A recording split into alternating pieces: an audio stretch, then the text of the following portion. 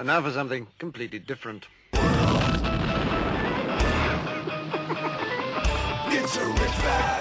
Forget everything you've been told by others before. Get ready for the real deal, the full story, real talk about money, markets, life. Now, it's The Real Investment Show with Lance Roberts, presented by RIA Advisors.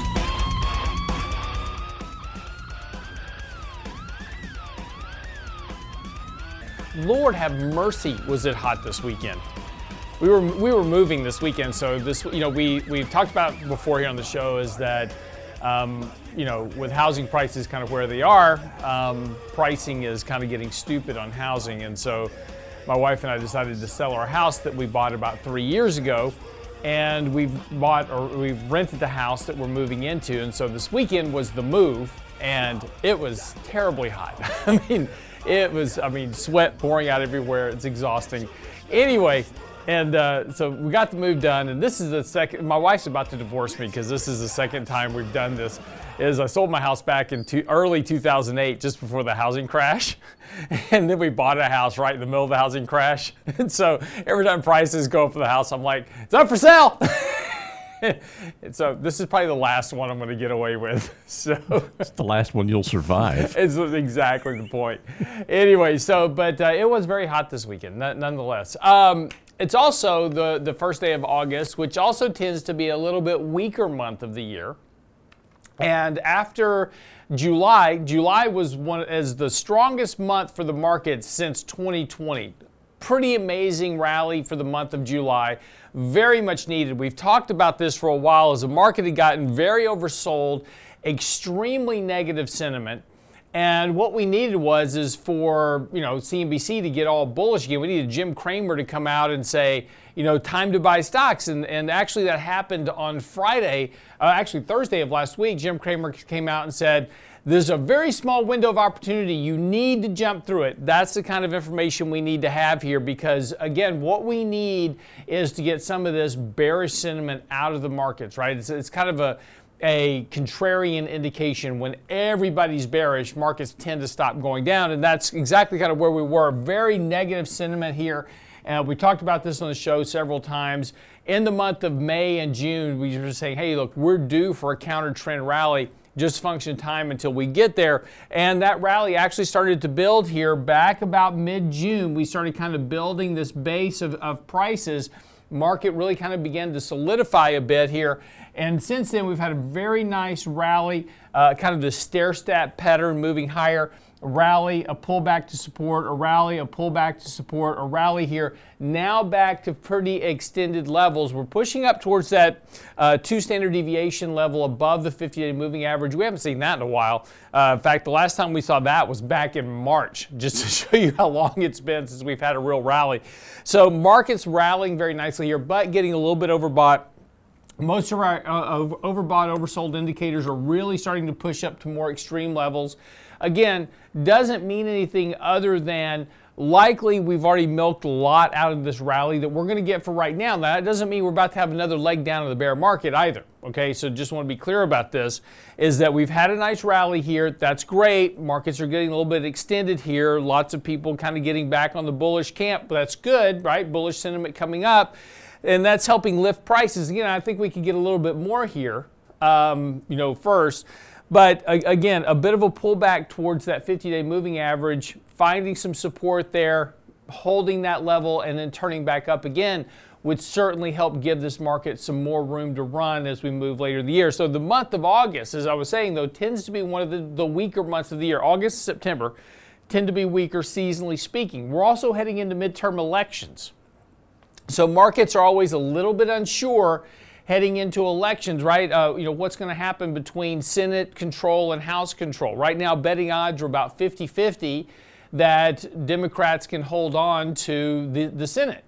In the House, there's a very large, if you go look at some of the betting odds on these Senate races and House races, For the House, there's a very clear win trajectory right now for Republicans. It looks like they're going to basically just kind of sweep the midterms here, take very strong control of the House. Well, markets tend not to really like going into elections. People kind of, because you don't know what's going to come out of them, right? You really don't know who's going to win this. What is that going to mean for fiscal policy, right? What's that going to mean for Build Back Better? What's that going to mean for more money into the economy? What's that going to mean for new regulations? Are we going to get more restrictive regulations? Those type of things. So markets have a real tough time going into elections. Now, as soon as the election happens, markets very quickly adopt for, whatever they think new policy is going to be. And you typically get a correction. That's why historically, particularly in midterm election years, markets tend to be a little bit weaker in August and September. So again, don't be surprised here after this rally that we get a bit of a pullback and a little bit of just kind of a cooling off. Again, just a very, very sharp rally. Typically, August turns out about a negative 0.5% growth rate, so it's not terrible. It's not like markets always fall apart in August. But again, a bit of a pullback here certainly wouldn't be surprising here. Now, as we start talking about this, of course, there's a couple of other factors that, just outside of normal market action, there's a couple other factors, obviously, that's going on. The Federal Reserve is one of those. Just hiking rates by 75 basis points at the last meeting. That, of course, markets really took in stride because markets really expected that 75 basis point hike. Now, what they're expecting for September, which is the next meeting, is a 0.5 point hike. However, the inflation issue is still at hand. And the Federal Reserve's favorite measure of inflation just saw the biggest jump in like 40 years. It was almost a 7% increase in 1 month. So again, that measure of inflation certainly weighing on their views. Over the weekend, a couple of Fed speakers, Neel Kashkari being one of them, came out and said, hey, we're not even worried about the economy. If the economy's been in recession, so what? We're focused on inflation right now. And of course, that's the real concern here for markets, is that tighter monetary policy, of course, is going to continue to tighten the economy, slow down economic growth. That's what higher rates do. Higher rates slow economic growth. Slower economic growth translates into what? Less inflation. So if the Fed's goal is to bring down inflation, they can't worry about a recession.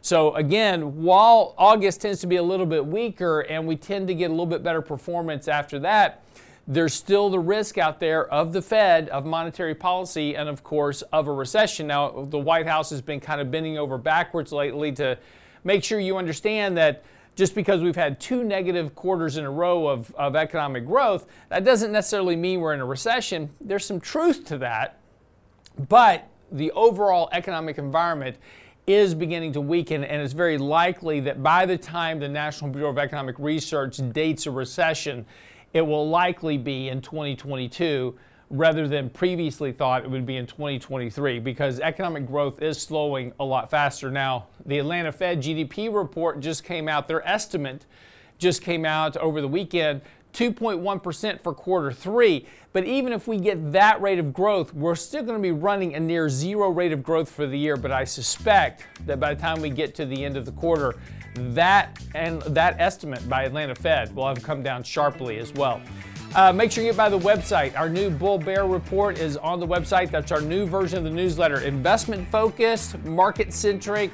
It's all there for you, a little bit more condensed. Lots of tables and charts to help you kind of analyze the markets, manage your money better. That's on the website now. Today, just click the newsletter link, realinvestmentadvice.com. We'll come back from the break here in just a second. Got a lot of stuff to get into this morning about markets, economics, all the stuff that's going on.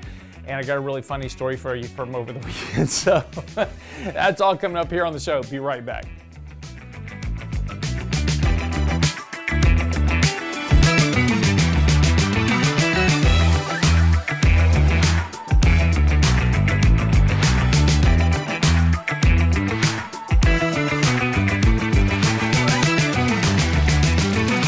Investment news you can use. Delivered at the speed of the internet at realinvestmentadvice.com.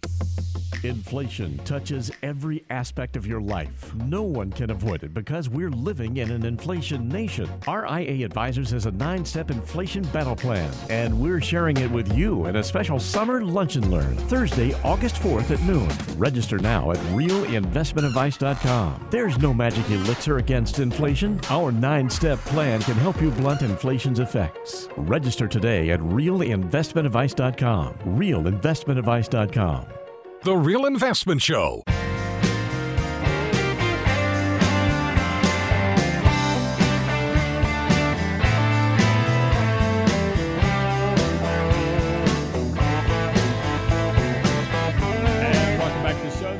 It's 6:17 on this, what day is this? Monday. Tell you what, we were like I told you a second ago, we were just moving all weekend. It was a very, very long weekend. I'm not even sure where I am right now. Blur. It wasn't. No, it seemed like it lasted forever. It seemed like the longest weekend ever because it was just one box after another. And of course, my wife's like, can you get that box? Of course, it's the heaviest boxes. Of course. Of course. I'm like, yes. And everything that she wanted me to carry had to go upstairs. So. Oh, you made that mistake again. Yeah. No, well, so the house we rented, it's about half the size of our other house. So we're trying to stuff, a house worth of stuff into a much smaller house. And of course, there's a bunch of people very happy because we left a lot of stuff out for Goodwill. So there's going to be some very well-dressed people with very nice furnished houses, from Goodwill. So if you happen to be at a local Goodwill in North Katy, there's a lot of my stuff there. So go get you some. Go get you some. So speaking of it, so anyway, talking about, I was watching the headlines over the weekend. Of course, the White House, trying to deny there's inflation. It's like inflation, it's it's going away. Don't worry about inflation. It's fine. Inflation's really not all that high. You're just kind of imagining it. Lots of excuses coming out. Of course, not surprising coming into, the midterm election. We're all trying to, fight for positioning, right? So anyway, this weekend, we've been working all day. It was hot outside, and everybody's tired. And so I get my wife and the girls into the car, and we're going to get something to eat. And so as we're driving down the road, there's a guy on the side of the road, and he's only got one arm and one leg, and he's asking for some help. And my wife makes the comment. She goes, "Oh, that's just terrible." And from the back of the car, I hear gas prices. Let it sink in for a second.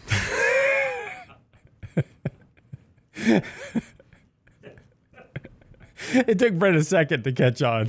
Yeah, I know gas prices are high, but So who made the remark?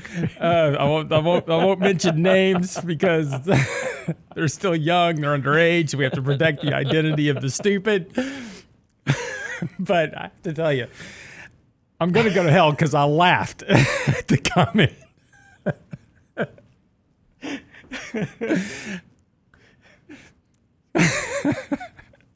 So is that see now we're both going to hell because you laughed too. So there you go. Life with the Roberts. Exactly.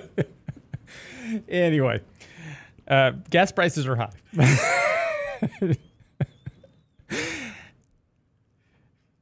I'm glad she's leaving town. What was that one? It's that one. The one that's actually paying for gas right now. So, yeah, she's starting to figure it out pretty quick. She's like, I would come home and visit more often, but gas prices. You're kind of okay with that. Yeah. So it's interesting, because this is the one, right? This is my one daughter. She's the one that's always roaming around the house going, I can't wait to be out on my own. I can't wait to be out on my own. And I'm like, I can't wait for you to be out on your own too. And now that she's out on her own and she's got, she's about to get another surprise because her phone plan's about to end here pretty quick and it's going to revert to her. She's having to figure out college is expensive. You got to pay for that. You got to pay for your car. Got to pay for insurance.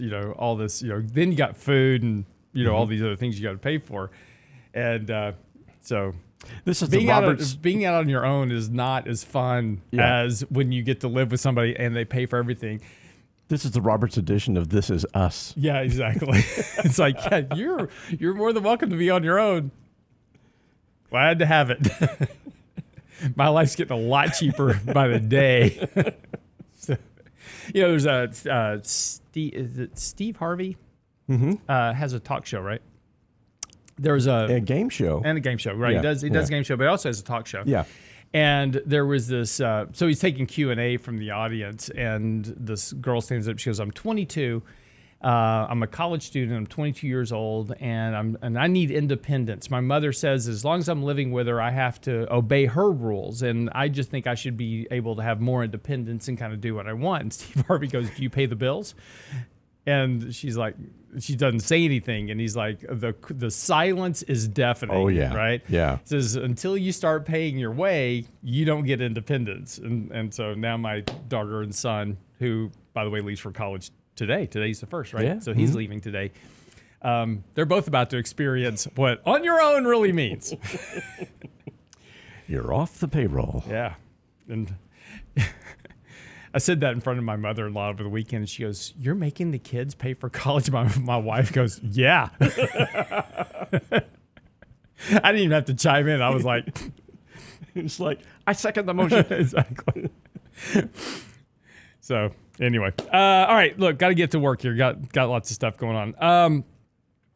New spending bill. Of course, Republicans getting a lot of flack over the weekend. There was a new spending bill coming out that was supposed, and this is the problem that, and we talk about this a lot with, government, and as we talk about record debts and record deficits and these type of things. Over the weekend, the Republicans shot down a bill that was called the PACT Act, and it was to help veterans, and it would have expanded health care for veterans affected by burn pits. And, this is, important, help that these veterans needed. And of course, the Republicans, shot this bill down, and immediately the media took off into lambasting the Republicans for being so cold-hearted and brutal for shooting down the PACT Act. The problem is that, as is always the case with government legislation, there's all the other stuff that's crammed into a bill. If we had a bill that was, okay, we're going to spend $1 billion to provide health care support solely for, burn victims. Great, right? There's no problem with this. And see, back in, and if you don't understand how government used to work, prior to World War I, every bill that if you wanted to spend money on pencils, right, you had to pass a spending bill for pencils for that line item, right? And so everything in Congress prior to World War I had to be voted on a per item basis. So you had a bill covering one item, you voted on it, and that's what you spent the money on. And this is when we used to have budgets and actually, fiscally managed our government and had no deficit at all to speak of. Well, when World War I came along, there were so much spending that had to be done because of World War I. They started doing these bulk bills, right? They would pass a bill that had a whole bunch of items in it to get funding for the war effort. Well, of course, as is all things with government, what happens at that point is that once you start making these exceptions, well, you never go back. And it was easier to just vote on these big kind of block bills that covered a variety of spending. And so we just never went back. And of course, as Congress has become much more corrupt over the years, this has now become just really kind of a way to shove spending through government without anybody hopefully noticing. And this is the problem with having these bills that are 2,000 pages long. Nobody reads them. And so you don't, it's like, it's kind of like, I used to come home from school and I'd have like a whole stack of homework and I'd cram my report card in the middle of it and hope that nobody would actually go through it, right? So it's like, here's all my schoolwork, and then nobody actually looked through it. Well, that's the way these bills are, right? We just kind of shove all this spending into it. Nobody really looks at it. They look at the headline, right? PACT Act, veterans, burn pit victims, we need to help these guys, right? So, hand to heart, this is what we need to do. So because the headline sounds good, we vote on the whole bill. The problem was this bill included $400 billion in totally unrelated spending. And so that's why the Republicans rejected it. They said, hey, look, if you want to vote on this health care bill for veterans, hey, all good, we'll do it. Well, then that was the original bill. And then when the bill actually got there to be voted on, there was an amendment shoving this extra $400 billion in unrelated spending into the bill. And that's why it was rejected. But this is why, though, when we go back to the core foundation of economic growth and fiscal solvency for the country, this is the problem, right? You know, it has now become commonplace. You know, when Brent and I were growing up, we were talking about spending millions of dollars in government, right? There were bills that were coming through for, you know, $10 million, $20 million, $40 million. And that was a lot of money, right? A lot of money. And even in the 90s, we were still talking about millions of dollars. Now, it got up into the hundreds of millions of dollars, but we were still talking about $100 million, $200 million in spending. Since the turn of the century, it has now become, and particularly since post-financial crisis, this is where it really went haywire. But post-financial crisis, we now throw around hundreds of billions of dollars like it's left pocket change. And $1 trillion is like, it's just $1 trillion. We only want to spend $1 trillion on green energy, or we want to spend $1 trillion on this. You know, our fiscal operating budget for the year is $4.5 trillion. Trillion. And see, the problem is by throwing around all these big numbers, billions and trillions, we just lose, you become desensitized to the fact of just how much money that is. You know, there was an old analogy that said if you had spent $1 million a day since Jesus walked the earth, you would still have not spent $1 trillion. $1 million a day. That's how big $1 trillion is. And so now we sit there and go, well, let's just slam $400 billion into this bill. Nobody will notice. And most of the times we don't, because we don't read these bills until after the fact. Then we find out, we provided $50 billion to some, museum to rebuild a building, right? It's billions of dollars, hundreds of billions of dollars. And then you wonder why we're running debt to GDP well in excess of 100%, and why we can't get economic growth above 2% long term. Be right back after the break.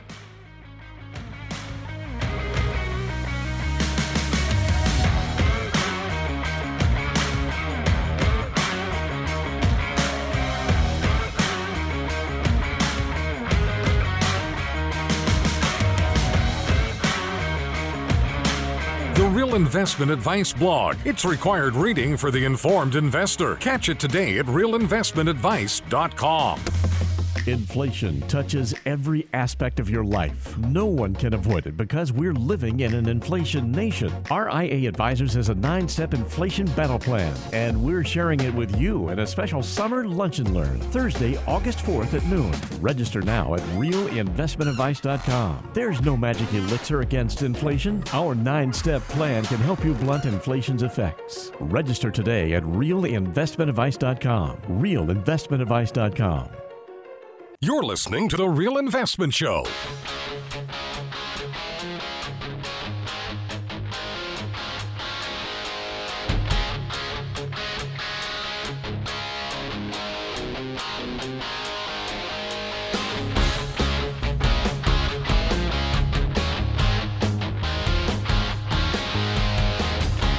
And welcome back to the show this morning. Bizarre headline out this morning. New details released after co-pilot falls from plane. Dies before emergency landing. I have a suspicion if you leave and if you exit the aircraft long before it's landed, right? That it's probably going to be I'll just read to you, right? New details have come out about the hours leading up to the plane's emergency landing in North Carolina and the co-pilot's mysterious mid-flight exit and fatal fall.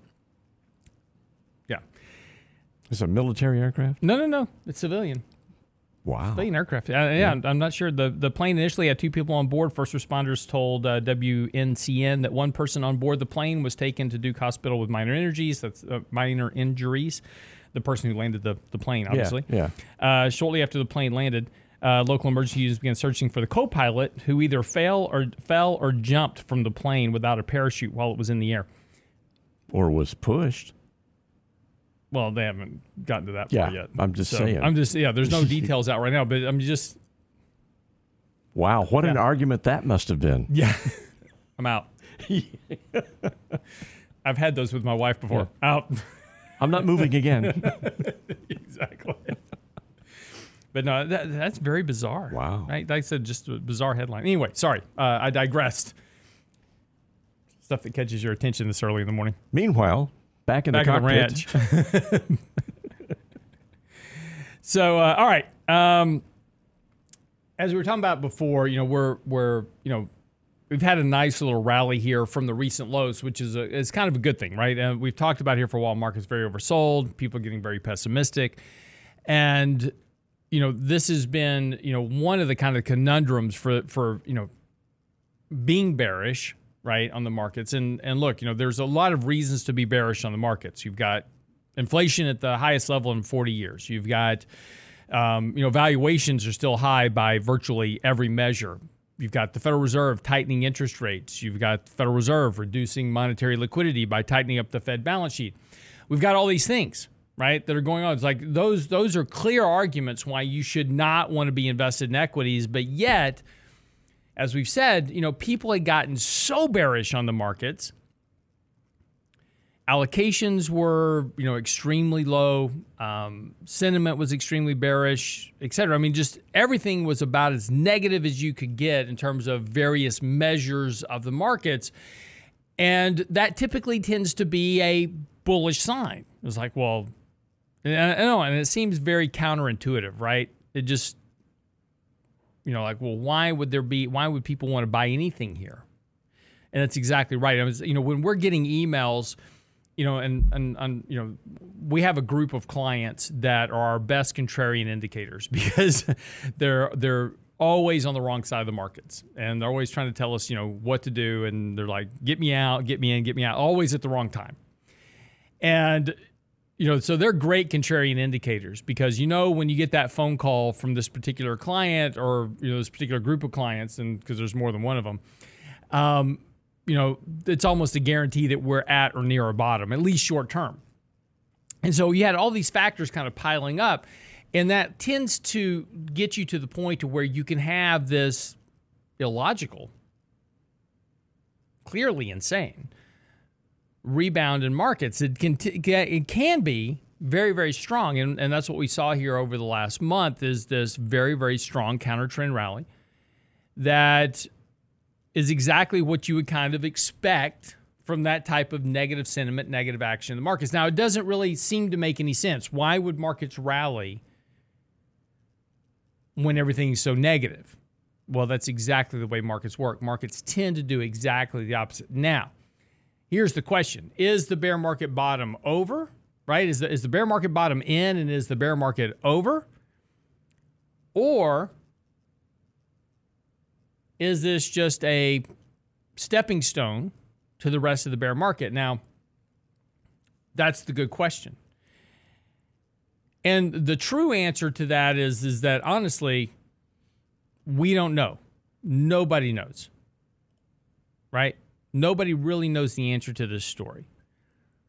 And we won't know. We're just going to have to kind of fill this out over time as we go and just kind of navigate the markets as it happens. But trying to make a prediction and say, yeah, bear market bottoms in, you need to be long stocks. That's Jim Cramer on Friday, right? That's a dangerous assessment given the things that we talked about earlier. Fed monetary tightening, inflation, slow economic growth, etc. And the reason that I bring that up is that we've seen these type of markets before. And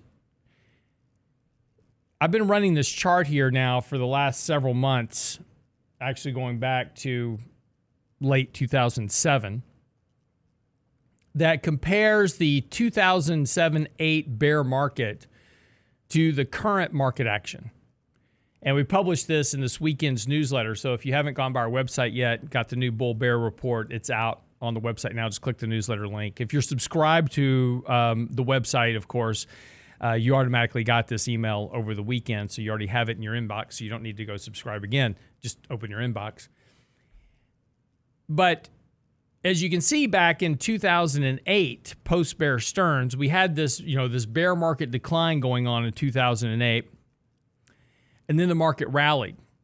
And Jim Cramer declared the bottom was in, and we had everybody getting ball bullish again, and markets rallied fairly strongly for a couple of months, got everybody all bullish again. Ben Bernanke came out back then and said, subprime is contained, don't worry about it, it's a Goldilocks economy, and then the rest of the bear market came roaring back to life. Now, I'm not saying that's going to happen. All I'm saying is that there's a very interesting analog that's going on. Look, I hate analogs for a whole variety of reasons. One, this time is different than last time. Markets are different. We don't have a subprime crisis. We've got other issues, right? There's certainly other issues that could lead to the same outcome, but the environments are different. And so as such, these analogs can detach at some point, and then they're no longer valuable anymore. But the point is that you can have very vicious bull markets inside of a bear market. That's the important point. That's the lesson to take away. And what's also interesting, and something else that we covered in this newsletter, was that it was interesting that during the 2020, really going back to 2011, 12, but particularly 2020, 21 in particular, was don't fight the Fed. Whatever you do, don't fight the Fed. As long as the Fed's easing money and throwing money at the market and keeping zero interest rates, don't fight the Fed, right? That was the story. And what's interesting is that if you take a look at the Fed's dot plot versus the market's clearly fighting the Fed now, because the Fed's still saying that they're going to continue to hike rates well into next year. And the market's already predicting they're going to be cutting rates much sooner than what the Fed is saying. Now, maybe that's the case. But my point is that all of a sudden, the whole argument of not fighting the Fed is, fight the Fed because they're wrong. And maybe that's true. But it's just interesting how the market kind of plays to whatever view that they want to have, right? Markets want to be bullish. Markets want prices to go up. It's good for the media. It's good for financial analysts. It's good for portfolio managers. Good for clients. Good for individuals. Everybody wants the market. Nobody likes bear markets. I am sure Leonardo DiCaprio in The Revenant didn't like getting mauled by a bear. Nobody likes bear markets for a whole variety of reasons. Everybody likes bull markets. But, it is where we are. And it's just interesting that as we take a look at these various factors, the market is, being bullish at the moment. But again, that's not uncommon. And it was interesting because when I was talking about Jim Cramer last week, he made this statement. He said, when the Fed is becoming, easing policy, when the Fed is reversing course, you have a small window of opportunity to jump into stocks. And when the Fed pauses, that's your signal. Now, the Fed hasn't paused yet, right? But the markets are anticipating now because the Fed has now, and this is why the market rallied last week after the rate hike of 75 basis points, solely because the Fed said they're going to start taking things on a meeting-by-meeting basis, which means that, well, maybe they're getting comfortable where rates are and, they're expecting inflation to come down, so they're just going to look at it meeting by meeting, and they could pause at any moment. The problem is that's incorrect from Jim Cramer's view. He said when the Fed pauses, that's the time to buy stocks. That's actually incorrect. And as we showed in the newsletter this weekend, again at the website, is if you take a look at the Fed rates, when the Fed pivots, that's the point the Fed now realizes that the economy is heading into recession and that they can't hike rates anymore, and they're going to have to start lowering rates, and that pivot tends to align with further declines in asset prices. Call me crazy, but I don't think we should be fighting the Fed. Be right back after the break.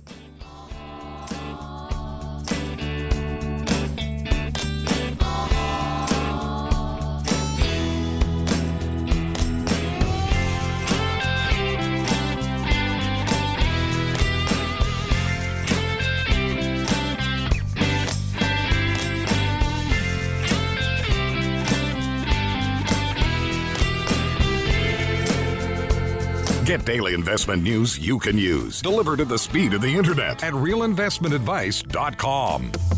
Inflation touches every aspect of your life. No one can avoid it because we're living in an inflation nation. RIA Advisors has a 9-step inflation battle plan, and we're sharing it with you in a special summer lunch and learn Thursday, August 4th at noon. Register now at realinvestmentadvice.com. There's no magic elixir against inflation. Our 9-step plan can help you blunt inflation's effects. Register today at realinvestmentadvice.com. realinvestmentadvice.com. The Real Investment Show.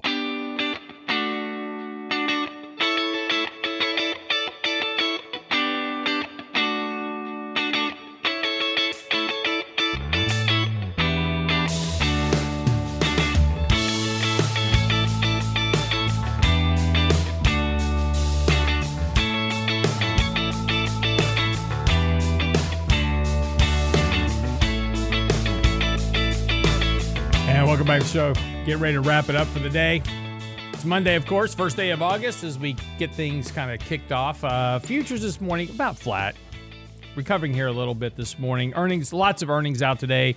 Everybody from Aflac to Activision Blizzard, Avis Budget Group, just a litany of companies out today. And again, we're just in the thick of earnings season right now. And by this time next week, we will have gotten through about 80% of the S&P 500 companies. Now, here's part of the other interesting part of this rally that we've had. The rally that we've had over the last month has been an interesting one from a couple of standpoints. One, as we said earlier, is that the rally wasn't surprising because we've been talking about needing a counter trend rally here for a while because, well, things had just gotten too bearish. And, when things are so bearish that you've got consumer sentiment polls and investor sentiment polls at record lows, then it's not surprising that you get a counter trend rally, right? When everybody gets on one side of the boat, it doesn't take much to pull people to the other side. Now, immediately, we've had this rally in July, and there's already a lot of bullish arguments out. Number of stocks above 20-day high pretends to huge returns in the future. Don't want to miss out. Jump in now, blah, blah, blah.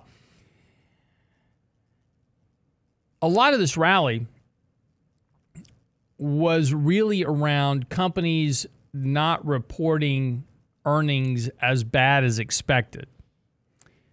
But earnings have declined. Profit margins have declined. We're seeing deterioration of the economic environment because of what's happening with inflation, consumer spending, et cetera. And again, there's a lot of bullish spin to a lot of this. Is like consumer spending was weaker than we've seen in quite some time, but it's not crashing. Well, it's not crashing yet, right? Because consumers are turning to credit cards. We're seeing a huge ramp up in credit card debt to allow consumers to make ends meet. And consumers aren't buying more stuff. They're buying less stuff. They're just paying more for it. So when we see consumer spending numbers, those come in dollar volume, right? How much money did you spend? It doesn't ask you how much you bought. Were you out buying, 2 washers instead of 1? Were you out buying 2 cars instead of 1? No, you were just paying a lot more for food and a lot more for gas. You're still buying the same amount of stuff. You're just buying less quantity, right? You're spending more dollars for it. And so a lot of these spending numbers are a bit skewed right now because of what's happening with inflation. But see, we haven't seen that in 40 years. So a lot of this economic data that we now track doesn't even go back that far. in some cases. So again, we don't really know the extent of the damage being done to households just yet. It'll come. We'll figure it out. But I thought it was interesting because we have, the economists telling us that everything's fine. Households have record savings. So they're fine. Don't worry about it. They've got record savings. Which I thought was interesting because there is the Secure Act 2.0 being working its way through Congress. And Secure Act 2.0 is to help people save more money, right? And they want people to have an emergency fund. And so they're kind of giving you two options, is that you can contribute up to 3% of your salary to this emergency fund account that you can take out $1,000 every, so often from it if you need it for an emergency. But the goal is to get people to actually have emergency savings. Why? Because they don't have any. Poll after poll after poll after poll shows that the average American has less than $500 in the banks to meet an emergency, etc. So even government has realized this problem, and they're trying to help people save more money by setting up these emergency accounts. The other worst proposal was to allow people to take $1,000 out of their 401k plan. Terrible idea. It creates leakage in the plan, right? Once you open that floodgate, people have no retirement savings whatsoever because they'll use it all. Everything's an emergency when you have access to capital. Oh, I need a new car. It's an emergency. I need $1,000 down payment. Take it out of your 401k plan. Oh, I need $1,000 for a new shotgun. Take it out of your, there's no definition of what emergency means, right? It's just an emergency, and now you can take it out, and people will withdraw all of their 401k plan doing that, particularly if you can do it penalty-free, tax-free. But the point is that despite these being very bad ideas, the reason to have them is because people don't have any emergency savings. Why? Because they can't save any money. And so when we go back and take a look at the economy and inflation and what's going on, all these economic data points are telling us that there's issues. And the economy is slowing. So despite the fact we're having this really kind of nice rally in the market, there's still a lot of underlying economic deterioration. Amazon just cut 100,000 employees off their workforce. Now, that's not a hiring freeze. We've now moved from hiring freeze to layoffs. And that's 100,000 of them. And that's just Amazon.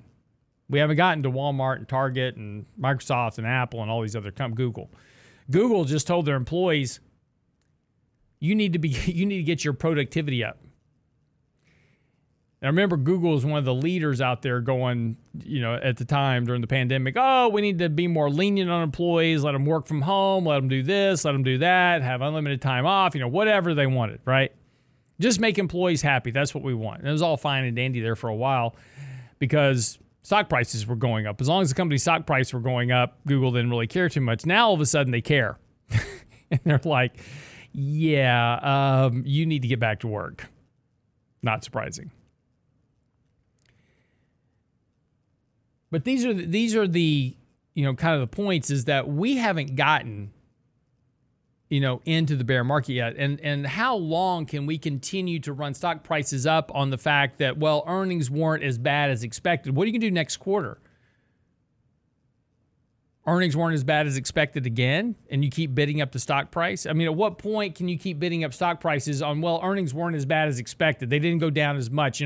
Netflix only lost, 1 million subscribers again. We thought they were going to lose 2 million again, right? They only lost 1 million. You're still getting economic deterioration in these companies' income and balance sheets, and yet we're running up the stock prices because, the deterioration wasn't as bad as we thought, right? I'm going to increase the price of my house because, the foundation was only cracked and falling apart in 6 places. It wasn't completely destroyed, right? It just doesn't make any sense long term. At some point, you've got to deal with the reality of what's happening with economics, what's happening with incomes and revenues and healthcare costs and employee costs and labor costs, which are surging, by the way. And the question is how long can companies keep passing that on, those higher costs on, to consumers? And that question is probably not much longer. And the reason you know that is that now they've gone, when companies start laying off employees, that means they've already passed on as much of that cost as they can. I've passed on a lot of those costs, but to protect my profit margins, I've got to get rid of one of my highest cost centers, which is what? Labor.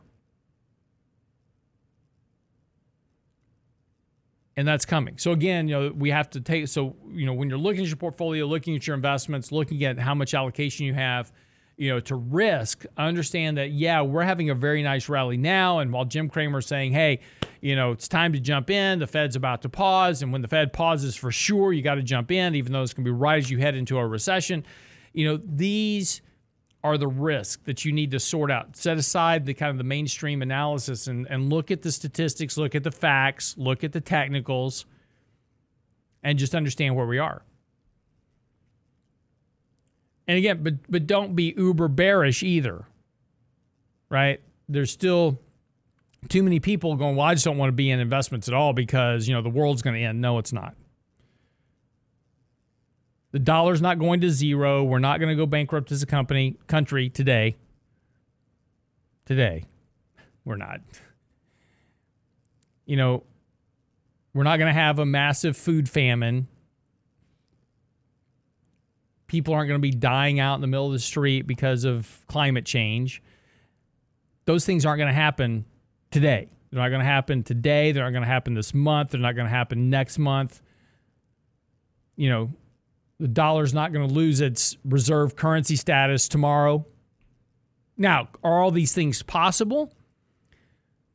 Could an asteroid fly into the earth and destroy the earth in a disaster? Yes, absolutely. Any of those things are possible, right? We could lose the reserve currency status someday. It's not going to be tomorrow. And the problem is by betting on these massive kind of end of the world, non-recoverable events, you miss out on the opportunity to make money. And a lot of these events, look, they've been talking about climate change was going to end the world since 1950. So if you were investing in 1950 and said, well, climate change is going to destroy the world, I'm not going to invest in the markets. How much money, if you were still alive today, 70 years later, how much money did you miss out betting on an end of the world event that never came true? Doesn't say it won't happen someday. I doubt it's 2030. I doubt it's 2050, but sure, it could eventually happen. I'm not denying that fact at all. But from an investment standpoint, you can't bet on end of the world outcomes today because you're going to lose way too much money by not being invested. And that's really the more important lesson here. Anyway, wrap up the show for the day. Be back tomorrow, of course, for Tuesday. We'll see how the markets rally today, what they do. We'll evaluate it for you tomorrow. Get by the website. Our latest newsletter out. It's the new Bull Bear Report. Market-centric, market-focused, stock screens for you. A lot of stuff there for you. Let us know what you think about it. Send us anything you think we missed. We'll add that in for you. That's at the website now. Click the newsletter link, and we'll see you back here tomorrow on The Real Investment Show. It's a rich man's world.